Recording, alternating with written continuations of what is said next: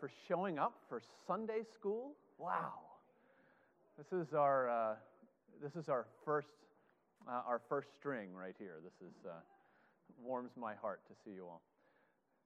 Jay too in the back. Before we pray and get started today, we're talking about the Lord's Day. Much of what I'm going to discuss today comes actually from this book by Joseph Pipa, The Lord's Day.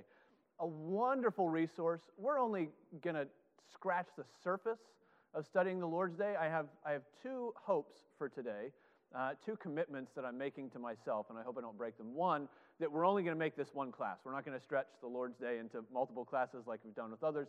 And two, that we spend some time toward the end discussing the practice of the Lord's Day and not just the doctrine. So I've actually set myself an alarm. It's a crutch that I need. And when it goes off, just after 10 o'clock, we will switch gears and we'll have more of a discussion. I'd love to hear, I know there are some folks here that are committed to observing the Lord's Day and making that a practice in their families.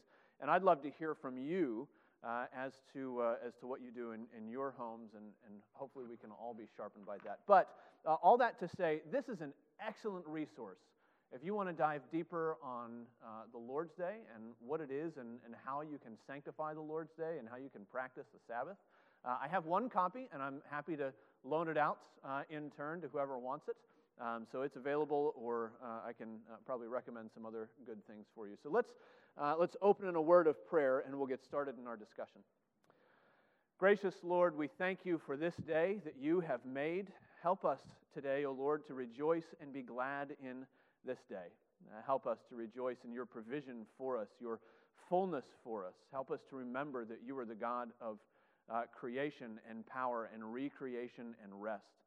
Help us to find our rest and our identity in you today, and refresh us by your Spirit as you meet us in your word. We ask these things in Jesus' name. Amen. I want to start our discussion on the Lord's Day today with a quote from a little-known Massachusetts general law. This is still on the books. You can find this, I just did a Google search, Massachusetts Blue Laws. This is still a part of the Massachusetts Legal Code. Title 20, Chapter 136, Section 5. Here's what it says. Whoever on Sunday keeps open his shop, warehouse, factory, or other place of business, or sells foodstuffs, goods, wares, merchandise, or real estate, or does any manner of labor, business, or work, except works of necessity and charity, shall be punished by a fine of not less than $20, nor more than $100 for a first offense, and a fine of not less than $50, not more than $200 for each subsequent offense, and each unlawful act or sale shall constitute a separate offense. That's still on the books in Massachusetts general law. Now, it's interesting when you see that. That is Section 5. Section 6 of that same chapter of the law begins to list out certain clauses, and you can almost go through and guess the time that those clauses were added as amendments. Because Section 6 says that Section 5 will not put restrictions on the following things, and then there are 55 clauses, things that this doesn't apply to. And here are some of them. Clause number 9, that doesn't apply to the showing, sale, or rental of non-commercial real property to be used for residential purposes. Okay, so at some point we said, right. So at some point they said, well, non-commercial real estate, you can sell that on the Lord's Day, but not commercial real estate. That's different. Number 11, Clause 11, the operation of libraries. Well, that's restful, right? And we want to be enriched on the Lord's Day. Number 12, the operation of public bathhouses. 24, the making and baking of bakery products and the sale thereof in a shop or a store. Number 47, the sale of tickets or shares for the state lottery. That is a rather late addition. And this one's interesting. This is section or clause 54 and a half. The performance of massage therapy services by a massage therapist licensed pursuant to section 228 of chapter 112. Now, I bring all this up just to illustrate, and I think what you see as you read through those clauses you can see a gradual shift even in the wider culture. There are probably some people here who remember what it was like when the Sabbath was actually observed culturally, not just in the church, but there is a shift. There was a time when blue laws were prevalent everywhere, and shops just simply weren't open, or many shops weren't open. But we see that shift happening in our culture, and it's almost as though you can go through and you can watch it happening. But in addition to having a shift in the wider culture away from the Sabbath observance, there is also a shift away from Sabbath observance in the Christian church. And it's maybe not as identifiable. We don't have 55 clauses that show us the trajectory of the church moving away from the Lord's Day, but it has happened. And what used to be a mark of Christian piety is the sort of thing that people who don't observe the Lord's Day look at us Reformed folks and think, you guys are strange. Why would you have a day set aside where you make this big long list of all the things that you won't do because it's the Lord's Day, and that's strange. But there actually used to be widespread agreement on the observance of the Lord's Day. So here's what the London Baptist Confession said. 1689, the London Baptist Confession: the Sabbath is kept holy unto the Lord when men, after a due preparing of their hearts and ordering their common affairs beforehand, do not only observe a holy rest all day from their own works, words, and thoughts about their worldly employments and recreations, but are also taken up the whole time in the public and private exercises of God's worship and in the duties of necessity and mercy. That sounds pretty intense. Taken up the whole time in worship and works of duty and necessity and mercy. But you need to know that that language in the London Baptist Confession is taken almost verbatim from the section of our own Westminster Confession. The Baptists lifted it from the Presbyterians and said, yeah, that's good, we agree with that. And it is also almost verbatim with the Savoy Declaration of Faith and Order. We've got some Congregationalists with us this morning. That's the Congregational Statement of Faith, the Savoy Declaration, and it too is almost verbatim. And there used to be a widespread agreement that if you were a believer in Christ, you hallowed the Lord's Day, and not so much anymore. And people look at those of us who take the Lord's Day seriously, and they say, wow, that's really intense. Or maybe you hear that word, well, that's awfully legalistic, isn't it? And you see very few denominations anymore, even Presbyterian denominations, emphasizing the blessing and the command of Sabbath observance. Now, I think, and hopefully you'll see as we go through, that if we lose observance of the Sabbath day and an observation of the Lord's Day, we lose an awful lot in our faith.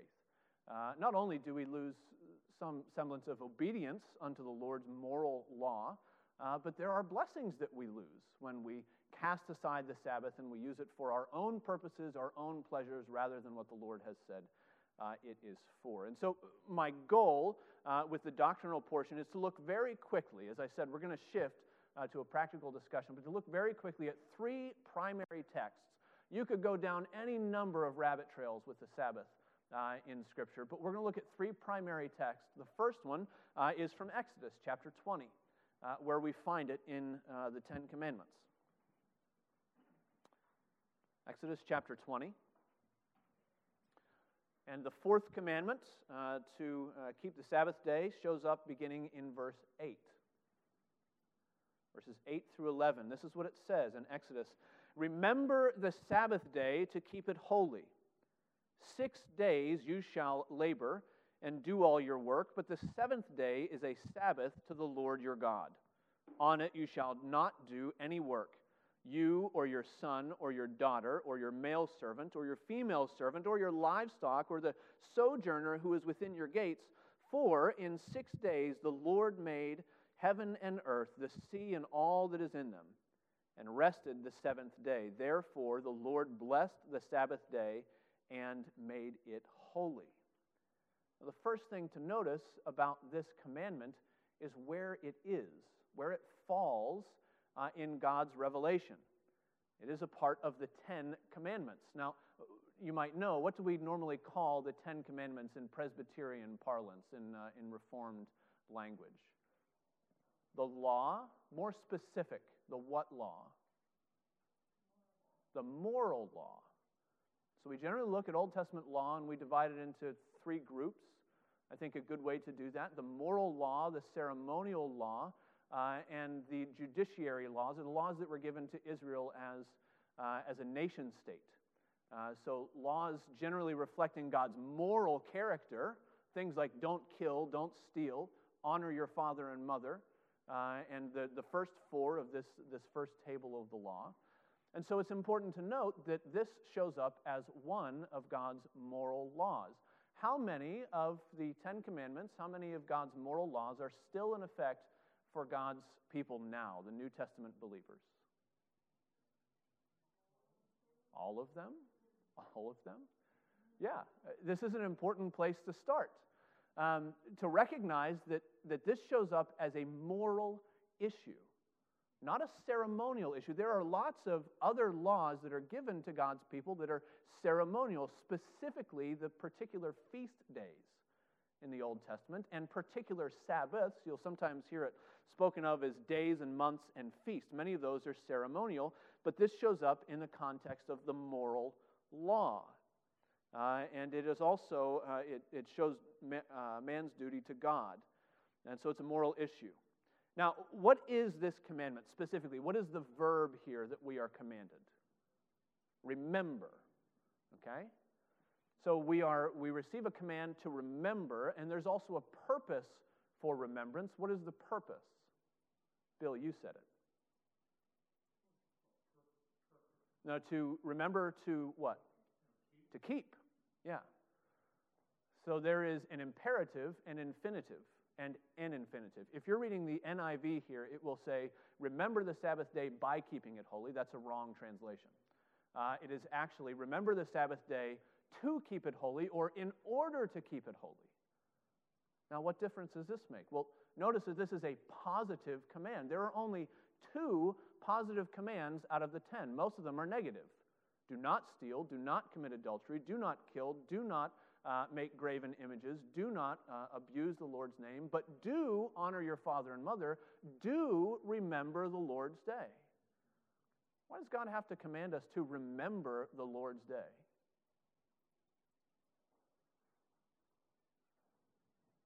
Lee? But I bet you were mumbling the right answer.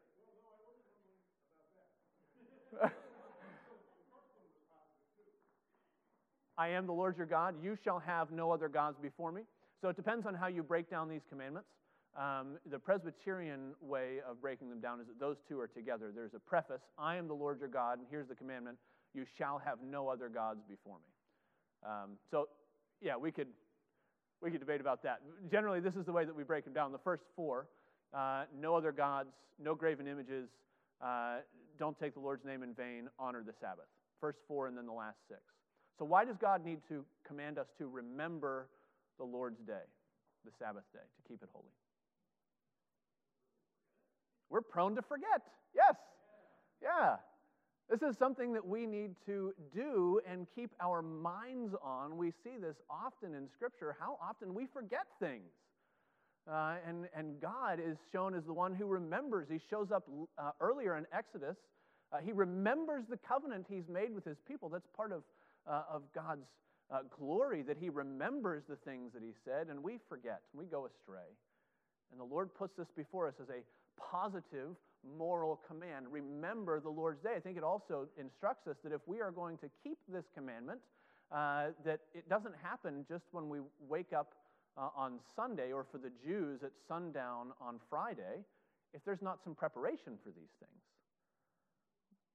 We can't really keep the Sabbath very well if we're not prepared to keep the Sabbath. Because then, it gets to be, in our household, it's Sunday afternoon, and somebody needs a cup of milk, and we're out of milk, and we didn't prepare beforehand. We didn't have the things on hand that we need so that we don't have to go out and do commerce and some of these other things, and we'll talk about commerce in a little bit, whether that's lawful or not lawful. So we need to remember. So it's a moral and a positive command. And you see preparation in the Old Testament. God gives men in the wilderness, and he tells them, prepare the day before. Gather twice as much so that you're ready, so that you don't have to do labor. And notice then, toward the end, in verse 11, that there is a foundation, something that serves as the basis for why we remember. So there's a command and there's a purpose, and then there's a basis on which our remembrance is built. What is it? It's creation. Now, what difference does that make? What other things has the Lord given to us, to humanity, that show up in creation or early before the fall, that are to be perpetual remembrances that are to show us something about who God is? Marriage is a really good one. Is marriage given just to Jews or just to Christians, or is marriage given to all of humanity? Sure, at that time, there is no Jew or Christian. There's just God and His creation, and He gives it as a gift. That's the same way the Lord has given the Sabbath day. He gives it as a gift to humanity. It's good, I think. I'm not a theonomist by any stretch of the imagination. I don't think that the state and the church ought to be commingled, and the state shouldn't tell the church how to run its business. But I think the state ought to set these blue laws in place because it's a cultural thing. It's a human thing that all people ought to observe one day of rest, to clear our schedules so that we can worship the Lord. And many people will not use it for worship if that were to happen in our culture, but that doesn't change the purpose, that it's something given to humanity. And I think it's something that is to endure, that we don't look at the Sabbath and say, well, it was just a ceremonial thing that was just given to one little group of people to deal with some portion of sin. No. The Westminster calls it God in His Word by a positive, moral, perpetual commandment. God in His Word by a positive, moral, perpetual commandment, binding all men in all ages, has particularly appointed one day in 7 for a Sabbath to be kept holy unto Him. So there's the basic principle of the Sabbath. And things change when you go from the Old Testament to the New Testament, and we won't look at the Westminster when it deals with, at one point it's the last day, and then it changes to the first day because of Christ's resurrection. No, we could go off on a tangent there. But here's the principle, that God sets forth this principle of one day out of 7. One whole day out of 7 that we are to remember, we're to prepare for it, and we are to observe it so that it would be holy, particularly by resting. In fact, that's what the word Sabbath means. The Hebrew word Sabbat means to stop, to cease, to rest. And that's what Sabbath is. It's a day of stopping. And so you don't do normal things that you might do on other days. All right, the second passage is Isaiah chapter 58, verses 13 through 14. Turn there with me if you can.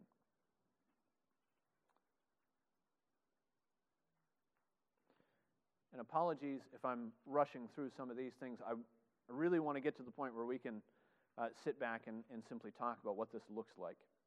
Isaiah chapter 58, verses 13 and 14.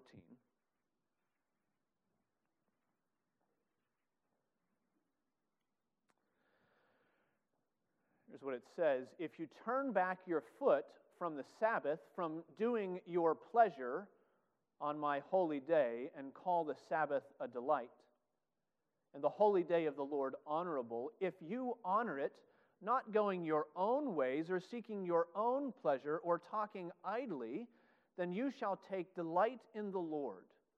And I will make you ride on the heights of the earth. I will feed you with the heritage of Jacob your father, for the mouth of the Lord has spoken. Now, just briefly in this passage, I think we see 3 things, pretty typical of my preaching style. There is a warning, there is an encouragement, and there is a promise. So there's a warning. What is God, through the prophet Isaiah, calling His people away from in this passage? Our pleasure. Now, who has one of our ESVs in front of you? Okay, what's the footnote say? Wrong. That, I think, that footnote is a capitulation to the spirit of the age. The vast history of English translation of this passage has been to translate this as pleasure. And you notice that the ESV leaves it in the text, and they tell you in the margin, well, it could be business. And this is a very common word that is very commonly translated as pleasure or will or desire. Now, it may be that the pleasure of the people that it's speaking of was to do business rather than to seek the Lord, but the word remains, and I think there's a parallel between the idea here of seeking our own pleasure rather than the delight of the Sabbath. And you see those parallels. Those are actually two different words. But seeking our pleasure on the Lord's day rather than the delight of the Sabbath. And God is saying, well, the Sabbath is not just about not doing work. I think here is one of the ways that we fall into a trap when we try to be really fastidious about the Sabbath, that we start with a list of here are the things that we don't do. Well, I don't work. Okay, that's all God said. I just don't have to work. And we turn it instead into a day of idleness. You know what it says there? You turn from doing your pleasure or speaking an idle word.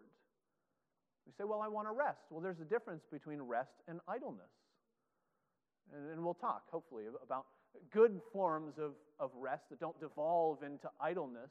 But I know when Sarah and I first became Presbyterian and we got this idea of the Sabbath, that's what we did. We just, remember I think my in-laws came to stay with us. We came home from church on a Sunday. They said, what are we going to do? And we said, nothing. Yeah, but nope, nothing. We're just going to sit here because it's a day of rest. And it was a day of idleness. I think that's one of the challenges that we have, that we not allow the day to slip into idleness. There's actually a purpose for the day, and pursuing our own pleasures and turning it into idleness does not pursue the purpose of the day, of sanctifying it, making it holy, of making it a day of worship. What's the encouragement here? Call them away from doing their pleasure and speaking an idle word, and call them toward what? Delighting in God. Call the Sabbath a delight. That's a hard thing to put our finger on. Well, what does that mean? Especially if you happen to grow up in one of those staunch Presbyterian homes where Sabbath observance was basically a list of here's what you don't do. And children especially, you bring them home from church, you sit them in a corner, you give them a Bible story, and that's it. And where is the delight in that? So no, there's got to be a way to pursue this positive commandment in a way that we can find delight in the Lord. But there's some discipline involved here. Think about, we spoke in this session meeting this week of Psalm 119, where it speaks of the delight of God's Word. And that's a hard thing to get to sometimes unless you're steeping yourself in God's Word. We don't take much delight in God's Word if we never really read it. If we're never really engaged with it, we're not going to delight ourselves in God's Word. Same with the Sabbath. If we're not really engaged with observance of the Sabbath, well, of course it's not going to be a delight. At most, it becomes a sort of nothing floating back there, and at worst, it becomes drudgery. But there's an encouragement here. Not your own pleasure, but delight in the Sabbath. There is a purpose for the day, rest for the purpose of worship and refreshment. And so this is what we're calling to. What's the promise that we find here? I think there are actually three. Ride on the heights of the earth. What was the other one, Bill? Feed you with the heritage of Jacob. So land, inheritance, these are pretty Old Testament images, aren't they? But ones that we understand from the New Testament. The meek shall inherit the earth. That's taken up by Christ. That we receive a heritage in an inheritance as we are called sons and daughters of God. Well, what's the last one? What's the other promise here? Well, right, it's the first. You will take delight in the Lord. It's almost like that passage somewhere in the Minor Prophets, where the Lord says, "Test me and see." He's speaking of the tithe and those who are withholding the tithe. "Test me and see if I will not open the floodgates of heaven and give you more than you can comprehend." We could pretty quickly turn that into prosperity gospel, right? But I think it's the same idea here. If you will turn from seeking your pleasure on the Lord's day, call the Lord's day a delight, here's what I'll do. I'll make you delight in the Lord. Not just in the Lord's day, but in the Lord who has given that day that should be honorable, and it's this promise. Do you want to delight in the Lord? try Sabbath observance. He gives us a promise here. If you do these things, I will give this. All right. And then the last passage. Ooh, this is good. We're moving right along. Matthew chapter 12.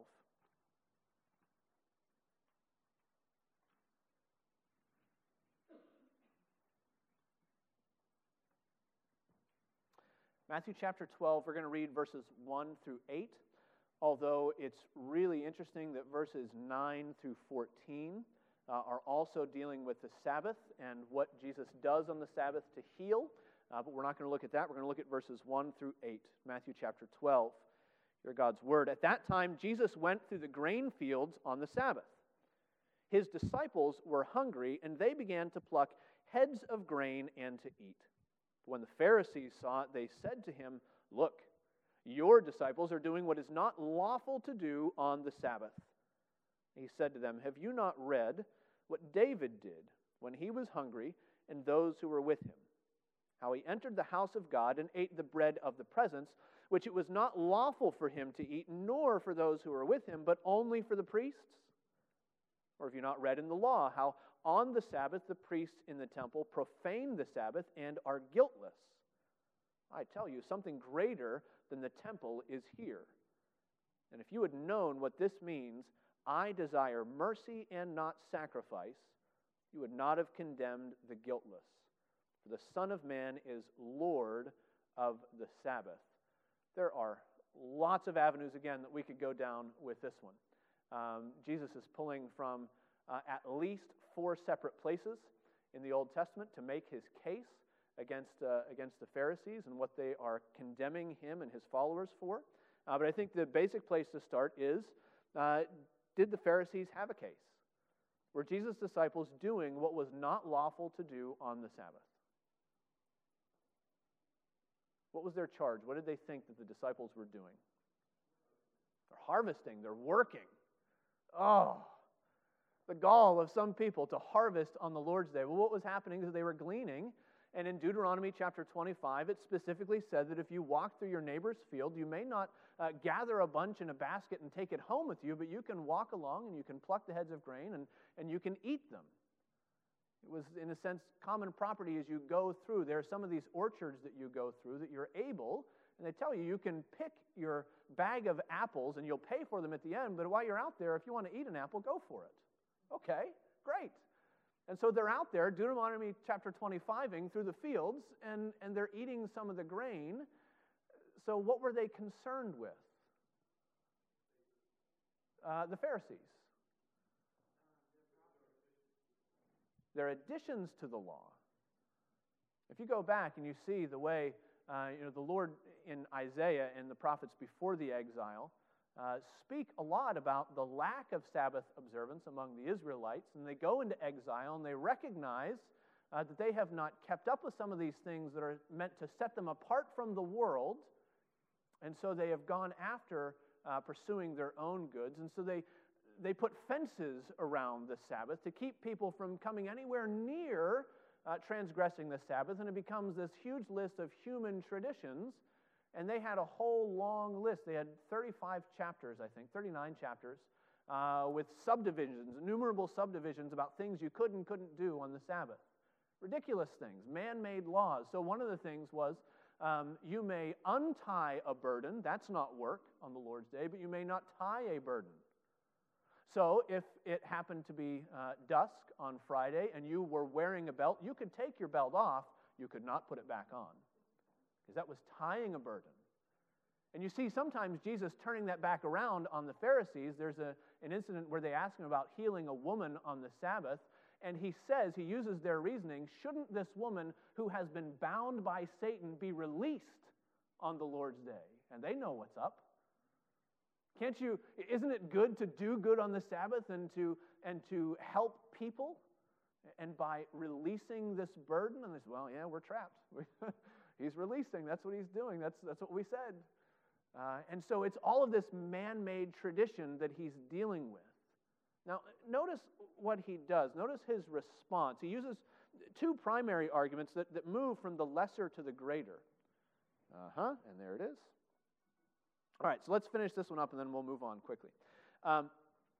two arguments that move from the lesser to the greater. First, he says David and his men actually transgressed the law, and we know that it happened on the Sabbath. If you go back and you read that, because the law says that there were 12 loaves of bread that would be replaced every Sabbath before the presence of the Lord. That's what it's talking about. David and his men are on the run from Saul, and they come into the temple, and it was only the bread of the presence was only to be eaten by the priests. And he says, "We're hungry. Do you have anything?" And he says, "Well, I've got the bread of the presence, and you can have it if you've kept yourselves from defilement." "Oh, yeah, we've done that." And so what Jesus is doing is he's saying there is a purpose to the Lord's Day that supersedes the ceremonial law.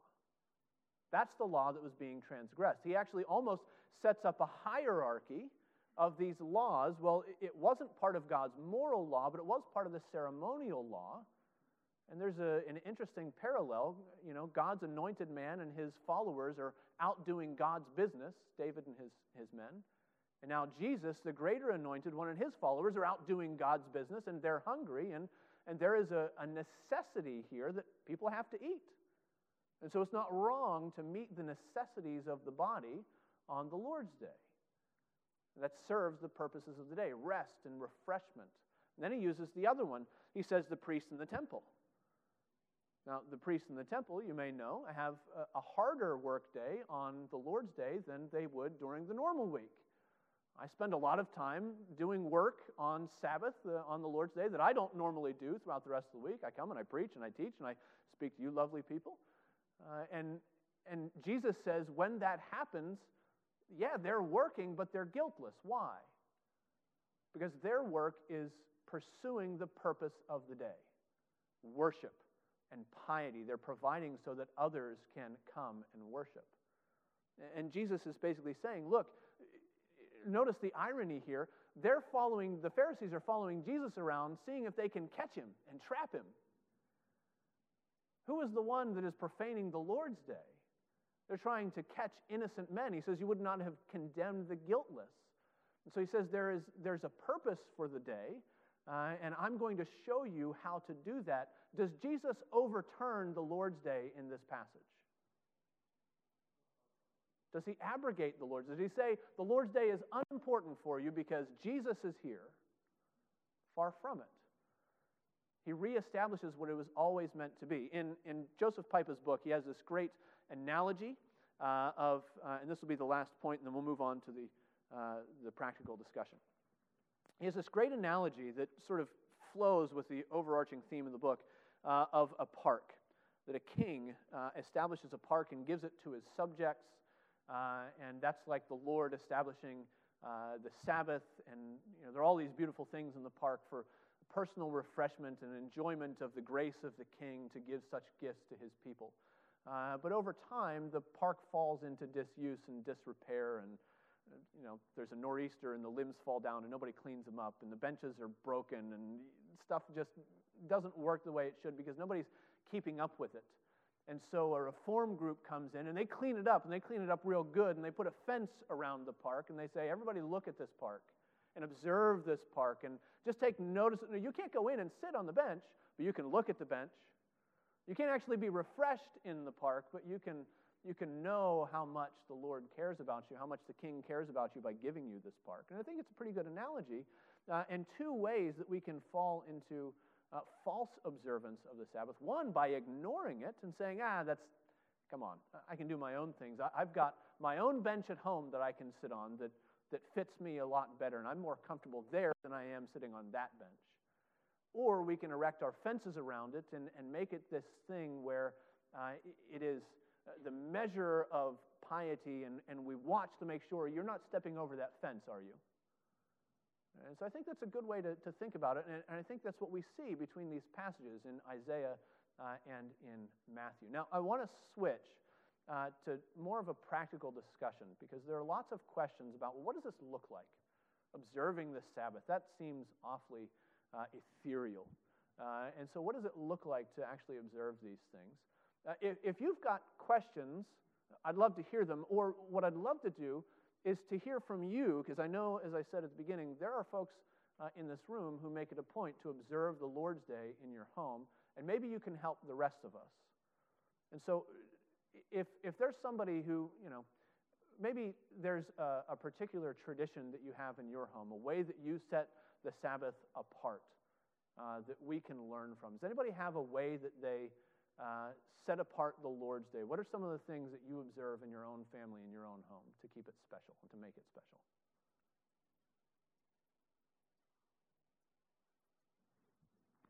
Alicia? Yeah. Yeah. Yeah.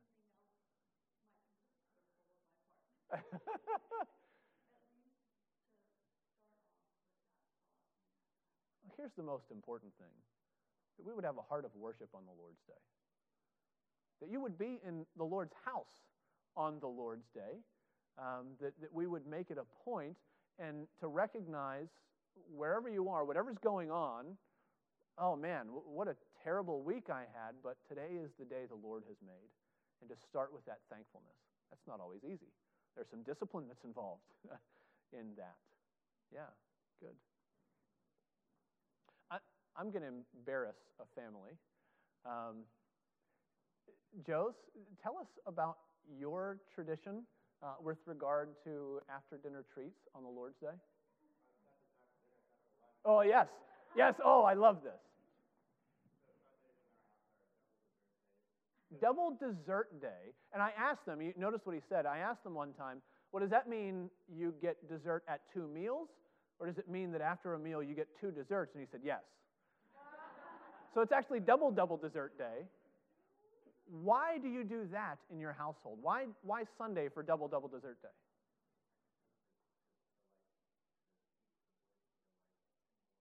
Yeah. Yeah.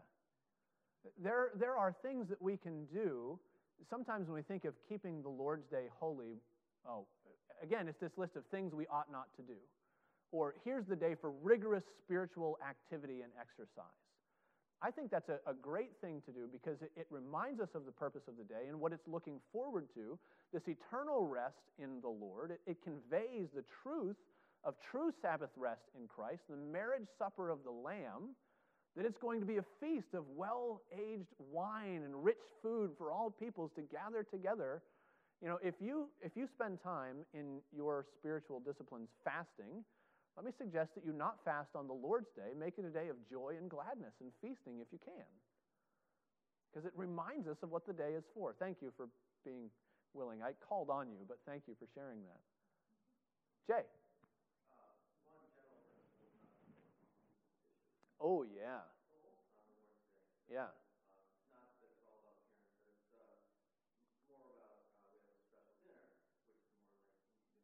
Mm-hmm.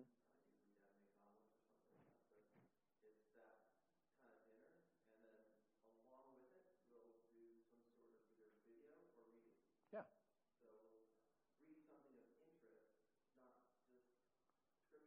Uh-huh. Yeah. Yep.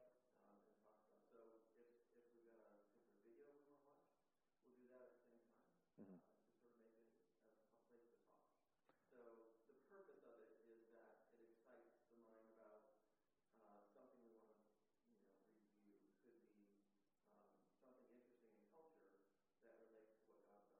Yeah.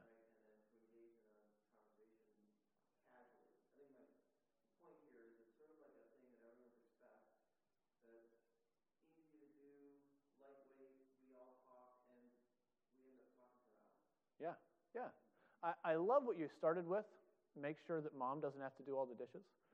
There are works of necessity and mercy on the Lord's Day. Your family's got to eat. And there's a lot of stuff that you can do the night before if you're having somebody over, if you're, we'll talk about hospitality in a minute. If you're doing something like that, there's a lot of work you can do beforehand. But you have to eat. And let's not be too pedantic about who cooks and how much you can cook and what you have to do. But yeah, if there is one person, it might be the husband, might be the wife, who their normal work and chore throughout the week is to prepare food and to clean up food and to keep up with these things, let's balance a little bit. Let's make sure that this person is able to get some rest and experience some of the Lord's Day refreshment and turn it into something beneficial. It doesn't have to be all right, we're all going to sit down and read the scriptures for the next 7 hours until bedtime. No. What's going on in your life? What kind of conversations can we have to encourage one another in the Lord and using it to redeem the time? That's another way we can think about it, although it's not specifically tied to the Lord's Day in the New Testament. But Paul tells us to redeem the time because the days are evil. Make the most of your time. Don't be a minimalist, but use the Sabbath as maximalism.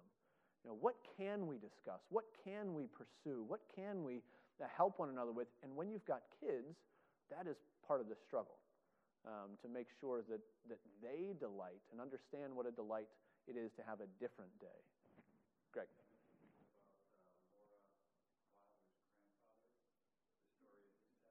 Okay. Yes, that's right.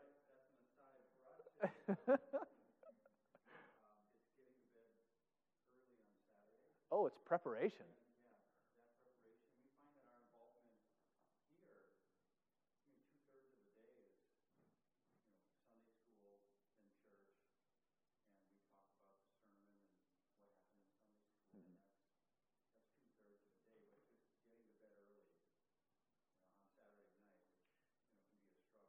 Yeah.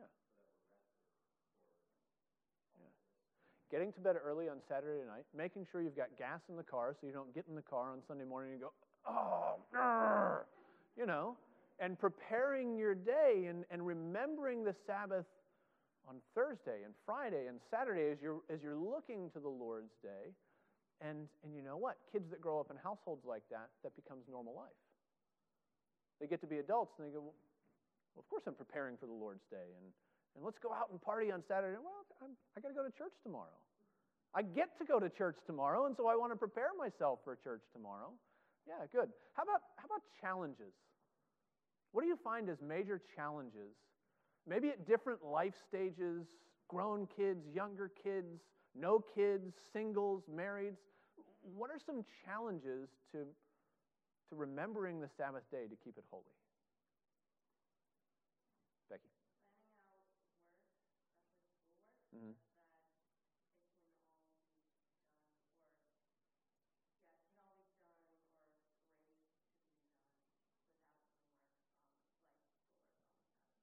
Oh, man, I have it easy because Monday's my day off. So I don't have that pressure on Sunday evening. Oh, I've got a test tomorrow morning. I've got this report that has to be in. And that drive to procrastinate, well, I've got Sunday afternoon. Yeah, so that's a challenge. You really need to think. There's some discipline that's involved in doing this well. I think discipline is worth the effort if we believe the promises the Lord makes about what He says He'll do. Dave? Oh man. Do you check your emails that come up on your phone on a Sunday afternoon? One of the things that you find that the Puritans loved to do on the Lord's Day was to meditate on God's Word. Like, take a walk, think about God's Word, look at what He's made, spend time quietly in creation or quietly at home by the fireside, and just diving into what God has revealed about Himself. And we have lost the taste for that because it's ping and it's pop and it's all these things, and we're accustomed to this, and things break into where we are. And so we need to set fences, in a sense. It might be that in your work environment, you have to set an expectation. And one of your coworkers, oh, Dave didn't respond to that email. Of course he didn't respond. He never responds to emails on Sundays. Don't expect him to. It becomes this expectation, and then it's easier to live with, really, when everybody else knows. Maybe somebody someday says, Dave, why don't you answer your emails on Sunday? I'm taking a rest in the Lord, my friend. Let me tell you about how good God is, that I don't need to jump at everybody's beck and call on the Lord's Day. There are emergencies that you have to follow through with, and there are things that happen. But putting fences around those things so that we can enjoy it. Mike and then Alona.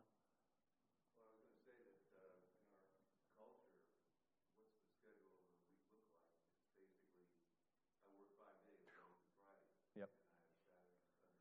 Yep.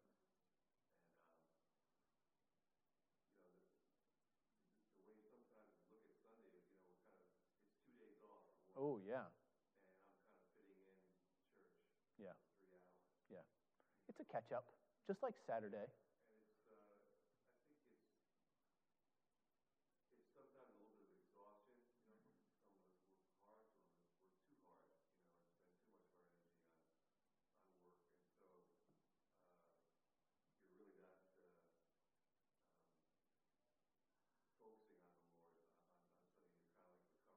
Mhm.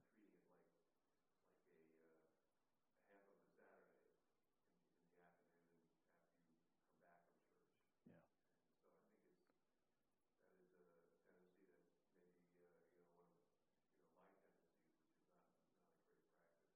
Here's something that's encroaching into the church from the wider culture, that we don't do a good job of separating work and rest. There's supposed to be a balance in Scripture. 6 days of work, 1 day of rest. And we find, that rest intrudes upon our work day because maybe our work days are stretched longer and longer and longer, and so we take a longer break than we should. We pull up Facebook and we get lost for 5 minutes, 20 minutes. And rest shows up where it ought not to, and work shows up where it ought not to, and we don't know how to divide them. We don't know how to parcel them out. And so when we get to Sunday, we have been imbibing that culture of work and rest commingled all week. Well, of course we're not going to learn to do it right on the Sabbath if the rest of our week is a mess in terms of we're working too much, or we're resting when we ought to be working, or and Sunday feels like this is my only me day. This is the only time I have to do the hobby that I want to do. Well, maybe we need to reorder our schedules Monday through Friday. Maybe we need to lower other people's expectations of what we will produce. That's not easy. Believe me, I'm not your boss that you have to report to. You're the one that would have to go to them and say, yeah, I need more time for my family because I find that on the weekends I'm burnt out and I don't have a Sabbath rest like I ought to have. Yeah. Alana?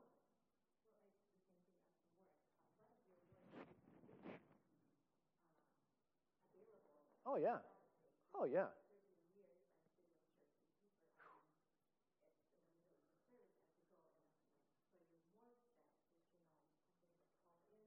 Yeah.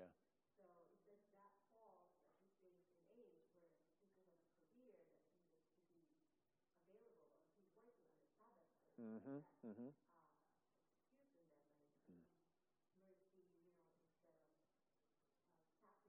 Mm-hmm. Yeah. Yeah.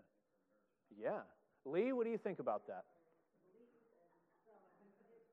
Right? So, yeah. Yeah. Yeah, yeah, yeah.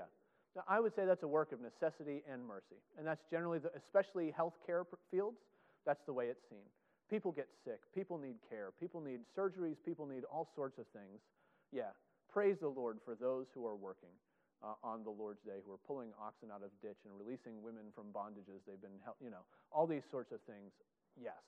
And the challenge there would be, as well as you are able, can you work rest in somewhere, or I hate to say compensate for it some other time of the week? And then the other question is your job really necessary?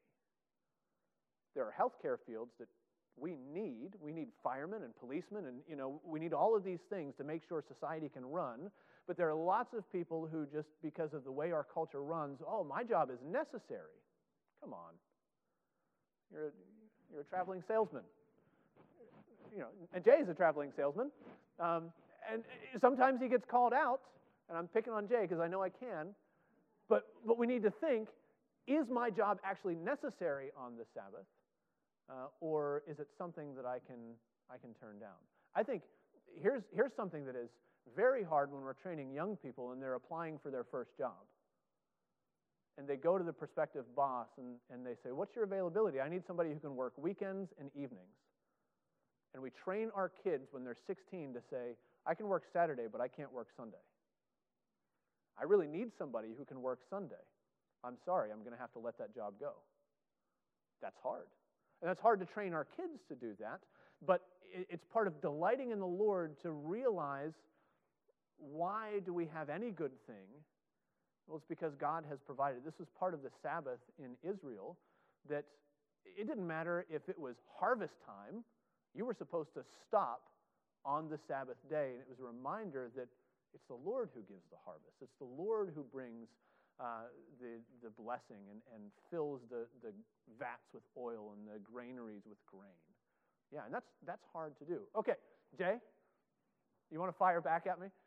No, just that I'll read the Bible on the plane when I have to. Yeah. Good. Check. The bigger topic, which is sports.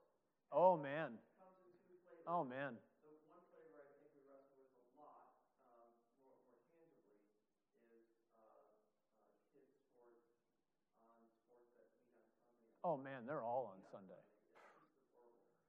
And that's hard. Yeah. That's a hard one. The flip side of that is the sports on TV that we track and follow. So commentary on any of those from anyone. You got you back. Yeah. So let me answer the easier one first. Sports on television. I would respond with Isaiah 58. Pleasure and idleness. Is it promoting the purpose of the day? Oh, I'm really rested. Why? What are you rested for? What are you delighting in? Is it? Sports fans are actually resting when they watch the game. I don't know. Yeah. It depends how the game's going, I suppose. Yeah. That's a good point. And so here is something that's easy for me to say, because I don't care about sports.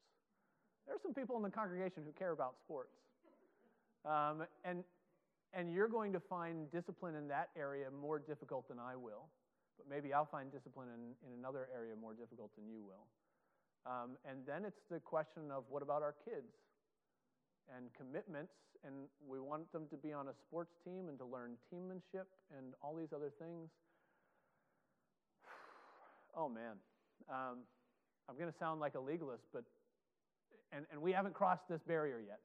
So ask me again in 5 more years when my kids are this age and they're coming home and they're saying, but everybody else gets to... Yeah, and I'm not saying Yeah. You out. Right. It's throwing the question. Yeah. Because. Yeah. Let's think of this, right? Town baseball in Chelmsford is aimed at the youth in trouble. Mm-hmm. So the Sunday game is an act of mercy in reality to reach those kids. Mm. And it's, in that sense, it is a real thing. Like, there's a lot of troubled youth, and there's Mm-hmm. a bunch of parents involved trying to keep them, on a path. Mm-hmm. So there's quite a weird blend of things, and those things, and your Tim Kelly's part of those, Sunday afternoon, you got to Yeah. rush out and Yep. run the game, so those kids are better for it. Yeah, and let me push back. Better how? Does it serve the purposes of the day in a general sense, general physical well-being, or physical rest and recreation for the purposes of worshiping the Lord?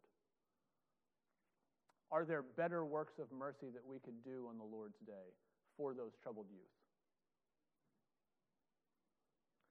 Now, again, ask me in 5 more years when my kids are that age, and see how much of a hypocrite I am. It's easy for me to say it now, and I know that a lot of you have been in that fire with your kids already. But it comes down to, and this is why I don't want to tell you, Jay, you can't take your kids to this, but we need to ask the question, are we observing the purposes of the day and pursuing rest and worship? If it's just giving kids a social thing, isn't there something better we could do?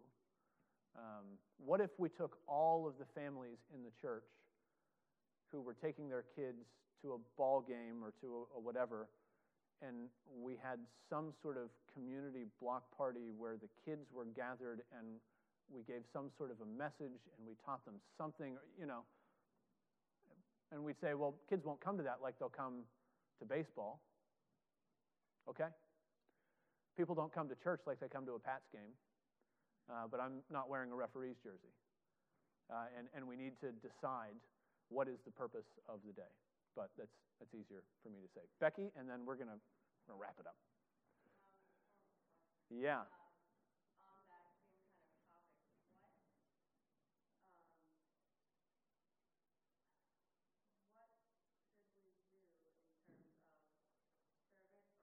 Mm.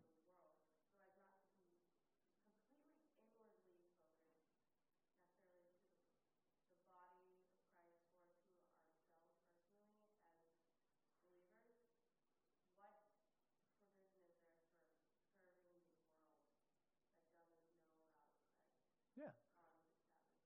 Yeah. If there are folks in the church who want to start an outreach event, let's do it on the Lord's Day. That's the perfect time for it. It's the perfect time when the rest of the world is off of work as well, and hopefully our schedules are already cleared. What a wonderful time to do that sort of thing. And it, we get this idea that if we're observing the Lord's Day, it's so reclusive. We're in our little Christian bubble. But no, that's the perfect time to have engagement with the world and sharing the gospel. I wanted to mention hospitality. We could point it to at least 3 different places in the New Testament where believers are commanded to practice hospitality. Hospitality on the Lord's Day is one of the best ways, I think, to observe the Lord's Day. To have someone into your home and to have a spiritual conversation with them. And we get finicky. I don't know what I would cook, and that's okay. Have leftovers. Have sandwiches. Have whatever. But couldn't you do the same thing with your non-believing neighbor? We want to have you over. Do you have anything going on Sunday afternoon? When we get home from church about 1:30, yeah, the service runs long. But we'll be home from church about 1:30. Come on over. Let's just talk. And, what was your Sunday morning like? Yeah, we were in church, and here's something we heard. And do you think about things like that? What a wonderful opportunity to, in Hebrews, where it says that we should seek to show hospitality to strangers, for some have entertained angels unaware. Show hospitality to strangers from the church, to use that to engage others, to draw them in. No, it's not this reclusive thing. There's some discipline in all of these things. If you're going to engage in hospitality on the Lord's Day, we need to make sure that doesn't, again, overburden the person who's normally cooking throughout the week, that it doesn't, that your kids aren't just off in a room somewhere while you're having a really spiritual conversation, and who knows what they're doing, observing the Sabbath. Don't overburden your schedule. Just as sort of a window into our lives, we try to do 2 weeks out of the month Sunday afternoon hospitality. Because 1 week is a fellowship luncheon, and we need 1 week at least where we can just be with our family and have a family Sabbath. But can't you use 2 Sunday afternoons? Elders, if you're trying to get your shepherding meetings in, pick somebody on your list and have them over. What a wonderful opportunity for ministry. And you typically see that in the history of the Reformed churches especially.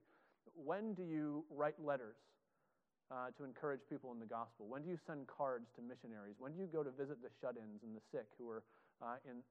That's what you do on the Lord's Day. It's not sitting at home twiddling your thumbs waiting for it to be over.